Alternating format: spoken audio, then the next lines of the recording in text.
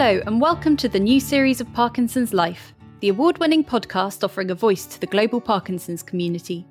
Each episode we bring together people impacted by the condition for an honest conversation to share their stories, perspectives and ideas on how to live well with Parkinson's. This episode was funded by Britannia Pharmaceuticals and participants have received an honorarium for their time. In this episode, we're looking at what it means to reach an advanced stage of the condition. Because Parkinson's disease is so individualised, its progression is not black and white. The term advanced Parkinson's generally refers to the stage at which symptoms have a bigger impact on day-to-day life. At this stage, medications may not be as effective, and people with the condition may begin to rely more on care. Our first guest is Colin Cheeseman, a former local authority chief executive based in Chester, UK, who at 74 has lived with Parkinson's disease for 2 decades. Colin has been able to maintain a good quality of life by focusing on his health, community, and adopting a positive outlook. But in the past few years, his Parkinson's symptoms, like involuntary movement and loss of balance, have become more challenging. He is joined by Dr. Nishantha Silva, a geriatrician based in Grantham, UK, who has specialised in Parkinson's disease for 10 years. As a doctor, Nishantha was drawn to the complexity of Parkinson's and motivated by the experiences of his own father, who lived with the condition. He is committed to providing holistic treatment to his patients and strongly believes that the right care can ensure long, fulfilling lives for people with Parkinson's. In this episode, Colin will discuss his experience of living with Parkinson's disease, and Nishantha will share how people at an advanced stage of the condition can manage their symptoms. During this episode, you might hear some noises which are caused by Colin's dyskinesia or involuntary movements, one of the symptoms of Parkinson's.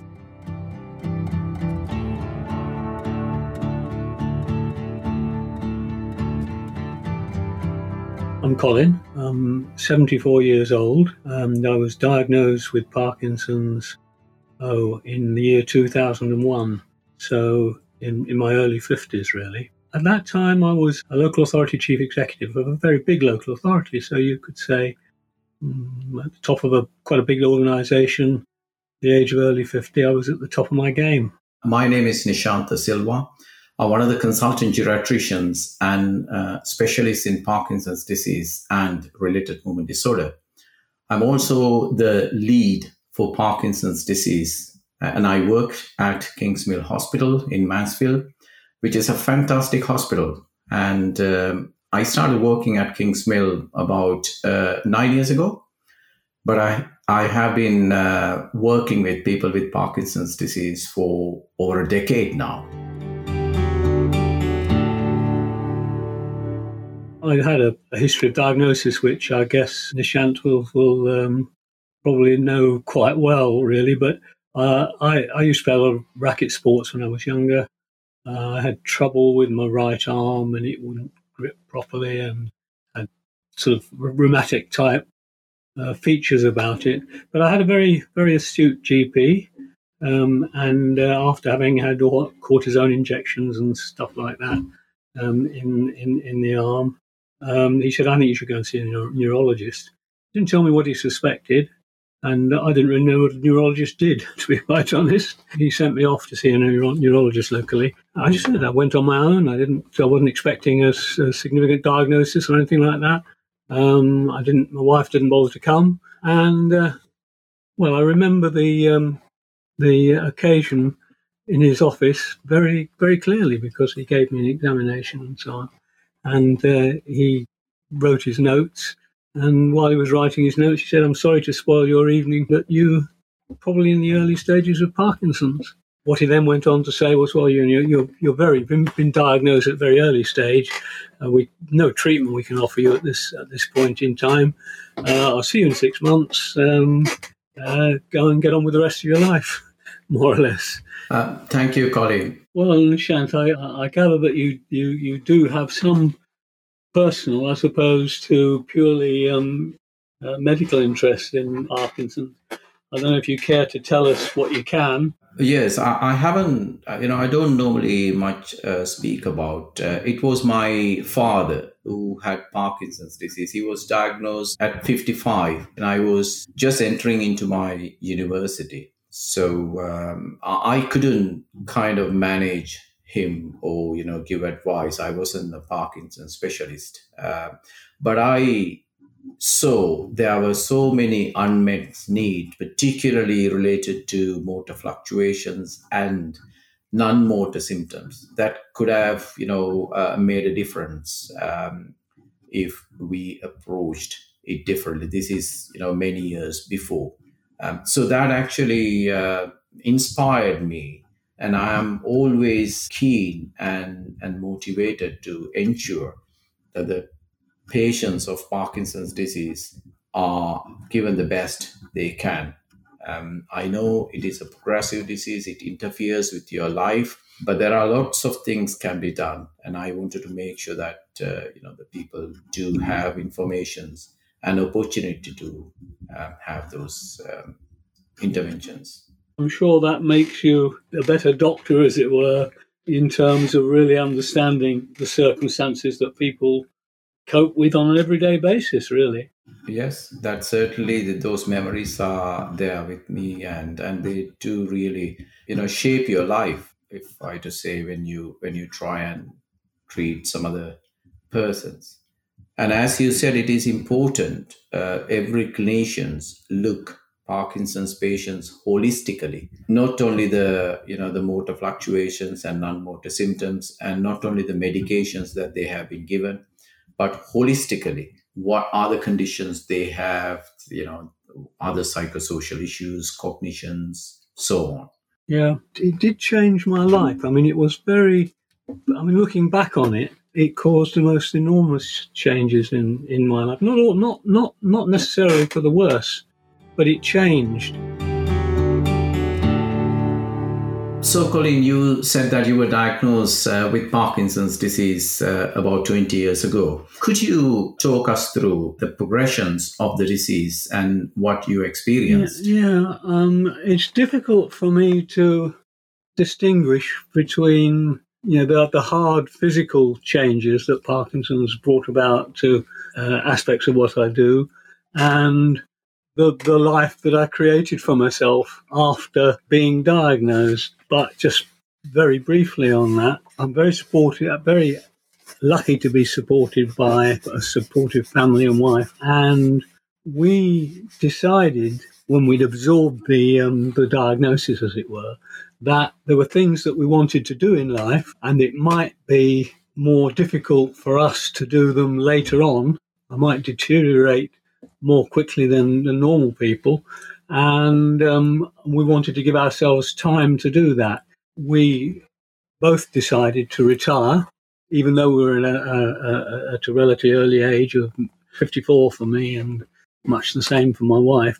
We did the sums and worked out what our pensions would come to, and we decided, well, we'll retire and do what we can to try and fulfill some of the other things that we wanted to do in life. The interesting thing, I think, there was that having taken that decision and retired from, a busy career and expecting to have changes and so on coming upon me fairly quickly, I found that wasn't the case. I found that the more I actually did, the more I could do. That really is the background to how I've spent the last 20 years. And it's only really in the last 5 or 6 years that it started to kick in. And particularly in the last couple of years, particularly during lockdown and so on, it has really given me a lot of problems, both psychologically, I think, and in the physical sense. But very briefly, now I do have problems with balance. You can probably see I'm dyskinetic. I have problems with gait. I have to be very careful about things like riding a bike and so on, which I love doing. And the treatments have got progressively more of a challenge, I think, to keep the condition under control. So, from your story, one thing strike that the Parkinson's disease is a very variable and diverse disease. Not only the progressions, but the whole picture, the shape of the disease is very different to people. And I could see that you had a reasonable good control for many years. And then you started to develop some gaps in your control, what we call the wearing off or off periods or motor fluctuations. And of course, with that dyskinesia. And one of the other thing you mentioned is that your treatment regimen has become complex compared to what you used to take in the past. And these are the essence of features that one could say that you are in an advanced stage of Parkinson's disease. And I really wanted to kind of bust the myth that we have that advanced Parkinson's disease mean that, everything is at the end. It is not the case. It is a different stage of the disease which need different approaches and different way of treatment and adjustments. Can you tell me what symptoms are really bothering at this stage of the disease for you? The main ones are movement control, initiating movement, that sort of tottery gait that Parkinson's people often display, and then you launch yourself across a room, for example, and you can't stop. So that's quite serious because I feel quite publicly exposed on that, and for that reason, I use a stick. I've never wanted to be seen as a person with Parkinson's. I don't like to be seen through the prism of Parkinson's. I like to be seen for me. But having a stick and so on starts to make you look different, and it does identify you. So balance has proved to be a problem. I've started to have falls off my bike. I've had trouble with bladder control, which I'm currently seeing a urologist about, and it looks as though there may be a way through that. Starting to get stiffer. I move very slowly. The other thing is, not as a consequence of Parkinson's, but I have severe sciatic pain. And that, combined with the Parkinson's problems of gait and so on, turns the knife, if you will. My take on Parkinson's, I don't know whether you would agree with this, is that you can sort of personalise it as somebody with the condition. If you've got something that's vaguely wrong with you, then Parkinson's will seek it out and make it feel worse. Absolutely, yeah. That's how I read it. So, do you understand why these changes have happened with the Parkinson's disease? Well, I think I've got a good medical understanding of the way the brain works, problems with dopamine, the neurological pattern, if you like, of motor control and so on. And that, in a sense, I suppose, is well established. Even in the 20 years that I've been involved, the issue of non-motor symptoms was hardly on the agenda 20 years ago, but now is much, much more to the fore. And it gets a lot of treatment. So that's a big change, actually. And the drugs that are available to help with those other symptoms are positive addition to the armory, as it were. Yes. So as you said, as the disease start at the beginning of your diagnosis, you do have a lot of dopamine cells in your brain. When we give the medications, the cells able to store those medications, those dopamine, and even if you miss a tablet, or even if you delay your tablet, you will not feel the symptoms because you have a reserve and it secretes the dopamine as and when necessary.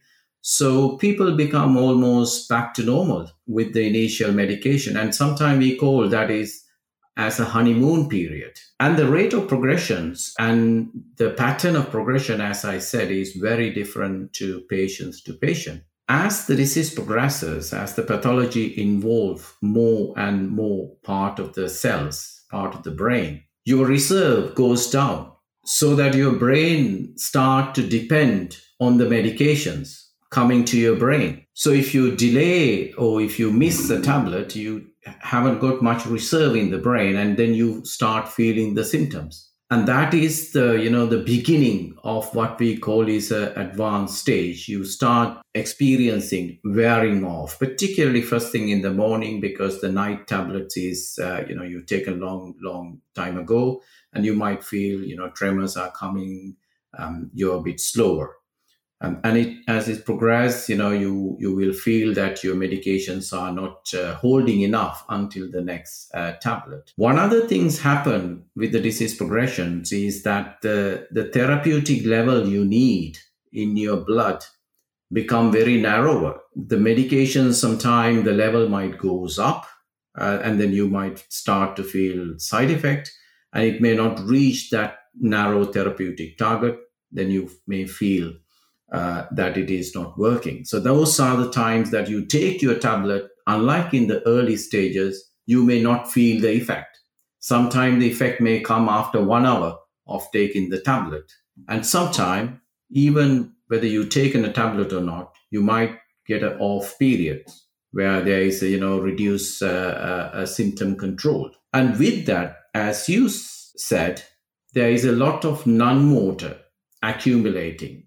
The anxiety, the panics, the mood fluctuations might comes into the picture. And to manage those, the clinician will, change your medications. They might increase medications. They might fractionate your medications. They might add more different kind of enzyme inhibitors. And then you start feeling some of the adverse effect of the medications. So basically, these three things, that occurring gaps in your symptoms, the gaps in the control of your disease, higher non-motor burdens, and a complex regimen that you need to take to manage your disease, together with a drug-related adverse effect, when they are appearing, we probably, know that the patient is entering into an advanced stage. And that is very important to recognize, because there's a tendency in Parkinson's patients that they think, oh, my Parkinson's is getting worse. This is how I need to live. They put on with that. Unless they bring this up and discuss, then, you will not be able to explore the next stage of your treatment. Yeah. Well, I do agree with and recognize all the things that you've said. And I think I'm at the stage now where the reliance on the medication is becoming more and more overt, rather than perhaps in previous years, going back some time. It's not been so overt. I've felt comfortable. I've not felt a lot of change. I've done a lot of the things that were in my bucket list of things to do. But now I'm starting to get very anxious. The off periods kick in very, very sharply, and they're very much associated with the timetable for taking the medication and so on. So I do understand all of that, yeah, and it's very it's been quite a psychological issue for me to deal with, because for the first time, I don't see a steady deterioration and one which I can sort of accommodate easily. I'm seeing quite a steep change in the things that I do, and how the condition affects the things that I do. You're listening to the second episode of Series 2 of the Parkinson's Life podcast with Colin and Nishantha, funded by Britannia Pharmaceuticals. Be sure to subscribe on your podcast platform to hear more from the series.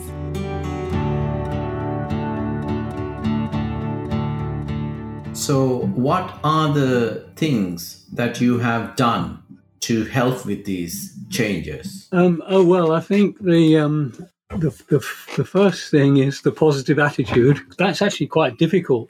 I mean, I've done a lot of work with people with Parkinson's and newly diagnosed and so on. And I suppose I've held myself out as a bit of a role model. It's not as bad as you may think it is. You've got to take care and so on, but with a positive attitude, you can achieve most of what you want to achieve, and so on and so forth. But to maintain that positive role model, if you like, against the background of your condition actually getting a lot worse, has been quite a problem for me. No, I get that. I mean, I see from patients, one of the main frustrations with the Parkinson's disease.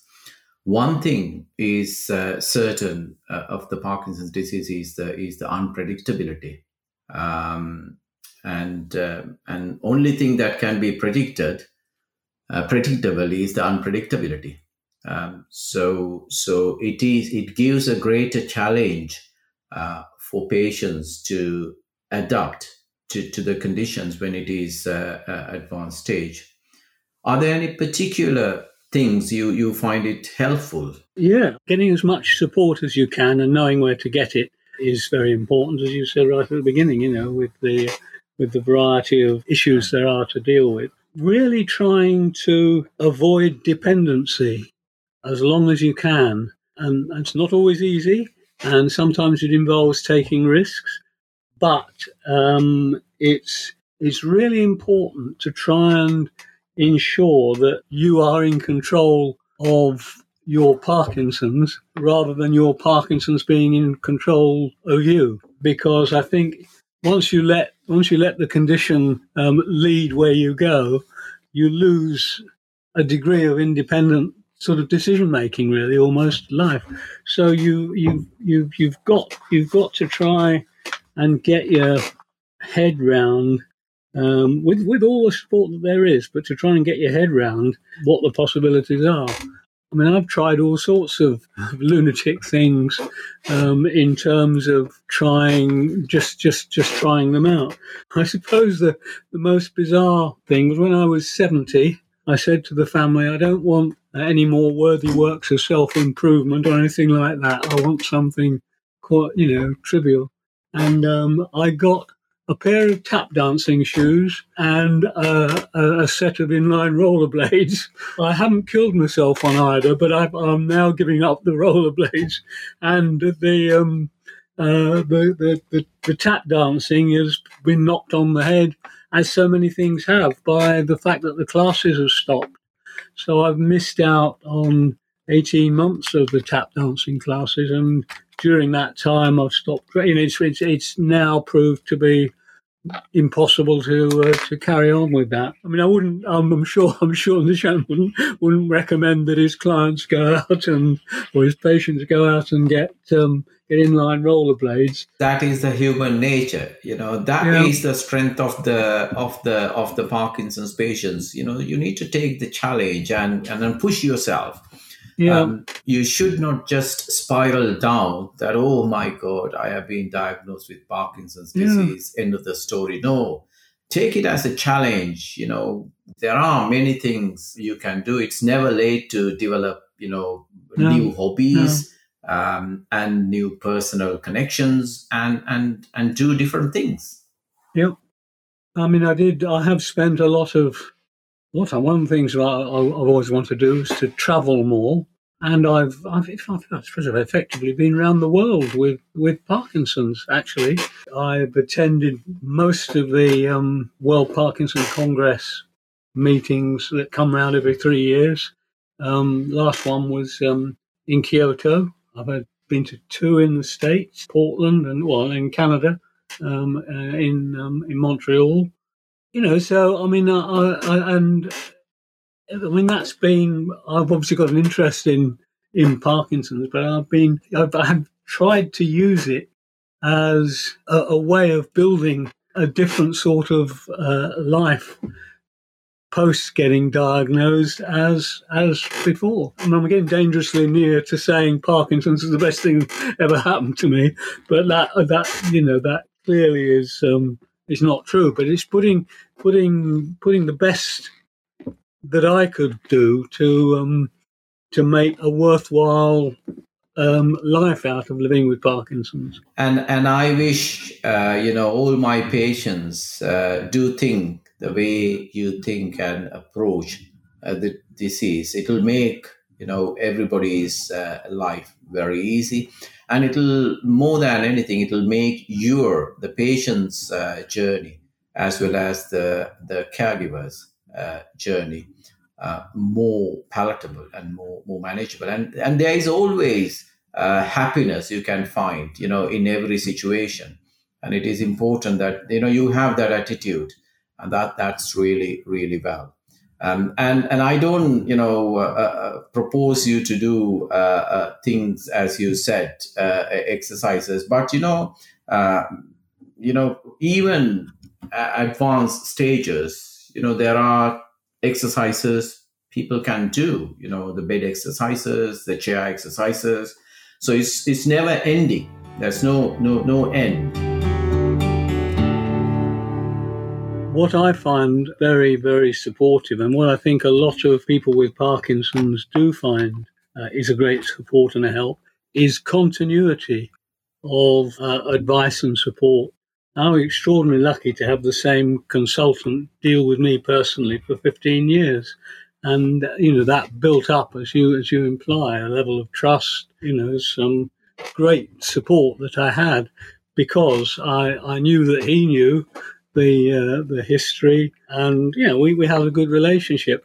Now that is it's difficult to replicate in the sort of organisations that we have, but the more we can do it, I think the more comfortable patients feel. And we are actually lucky to have a great team in our hospital. We have other clinicians, the nurses, Parkinson's nurses, as well as we have specialized neurorehabilitation team. And we really work as a team. We discuss patients among other multidisciplinary specialists, as well as we do have advanced clinic where we get the patients into the clinics, and they have a physiological and occupational therapy assessments, and then combined discussions. I think it is important, as long as the patients understand why these things happen, particularly their caregivers understand why these things are happening, that will make their life very easy. I had a patient where the patient actually is having a lot of REM sleep behavior disorder. So during the night time, they have these nightmares, and then they wake up. Sometime with the REM sleep behavior disorder, they can have hallucinations immediately after waking up. So the patients get agitated, confused, and disoriented. And then the partner could not understand what is happening, and then the partner was saying that this is you are talking this is not what is happening. So there is a confrontation and argument. But when we explain to the partner that this is actually sleep related disorder, and patient is unaware about what is happening, what you need to do is to just reorient the patients and reassure the patients. And these things, help both ways. So it is understanding of the symptoms change, as well as what lifestyle changes you need to do for unpredictable manifestations of the disease are very important. You need to, kind of have a proper planning to everything you do. When you are going out, things may go worse, isn't it? So you may need your rescue tablet. You need to plan your time, having tick boxes, when you go to your doctor, when you go to your hospitals. All those things will help to deal with this unpredictable nature of the disease. But having said that, when you have these unpredictable fluctuations and medication side effect, there are other options to help with those. I don't like this, word advanced stage, because sometimes, it can frighten people. People with advanced stage do live normal, active life when they are really controlled. When they have a good on period, they may look normal. So it is important that, understand and bring it up with your clinicians, and then plan out what other measures you need to do.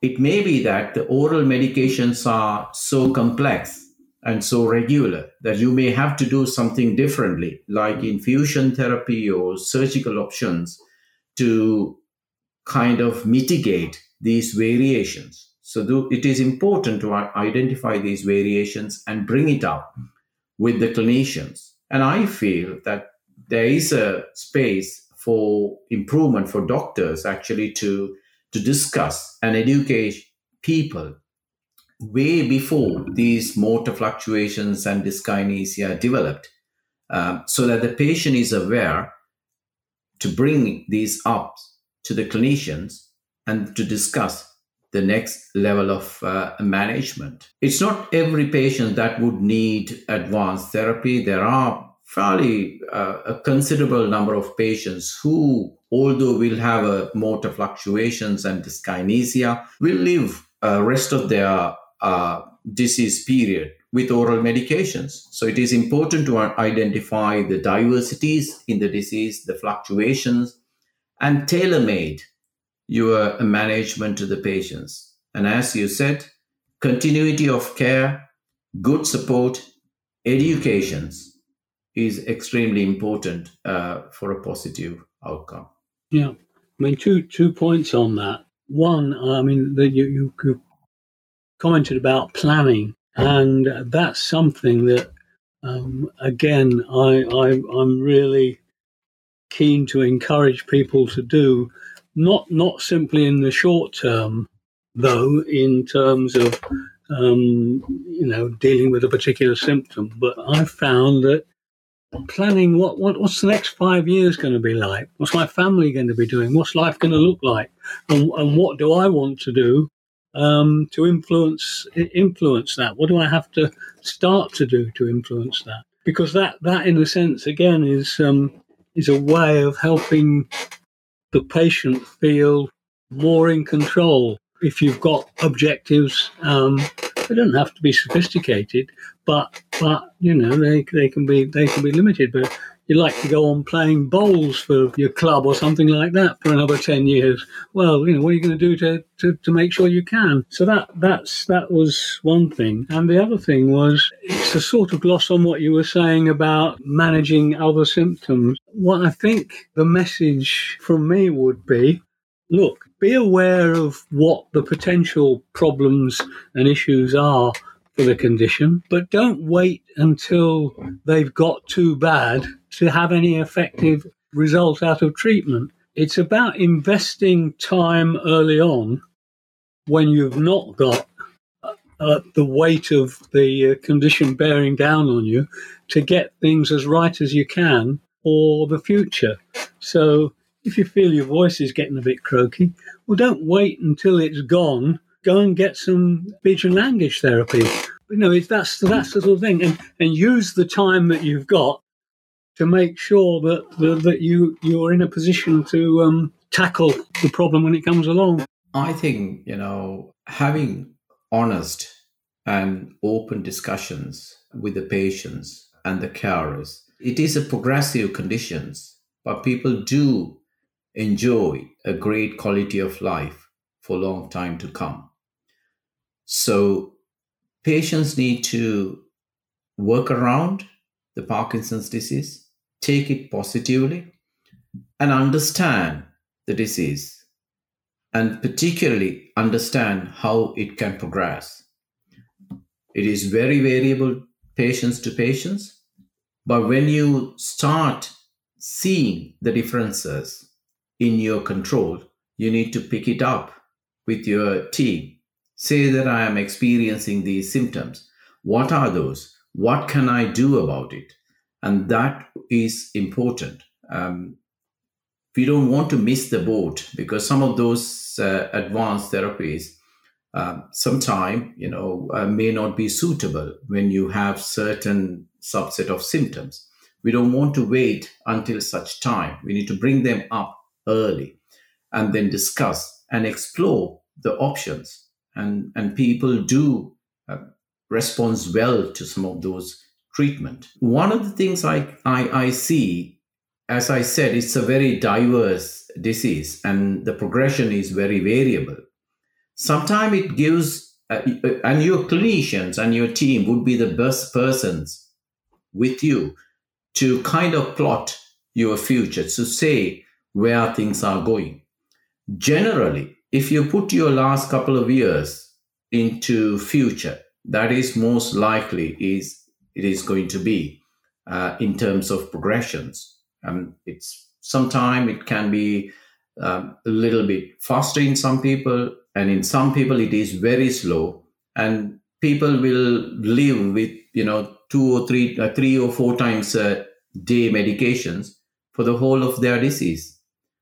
So it is, because it is important to understand those things so that you can plan, as Colin said, your future. You don't want to unnecessarily rush and do things that you could do if you can do these things for the next 10 years or so.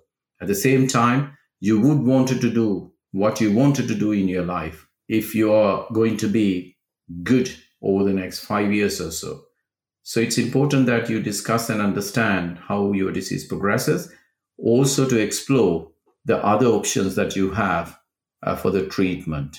I think also life is a challenge, and you've got to accept challenges sometimes if you want to achieve anything. I mean, just a simple case, because I've done a lot of talking to Parkinson's groups and people, and I went out to a talk one evening to, I think it was a Women's Guild or something like that, and we did the talk, and, afterwards, sort of mingling with a cup of tea, and a lady came up to me, she's quite an elderly lady, and she said, "Oh, Mr. Cheeseman, I just come to thank you."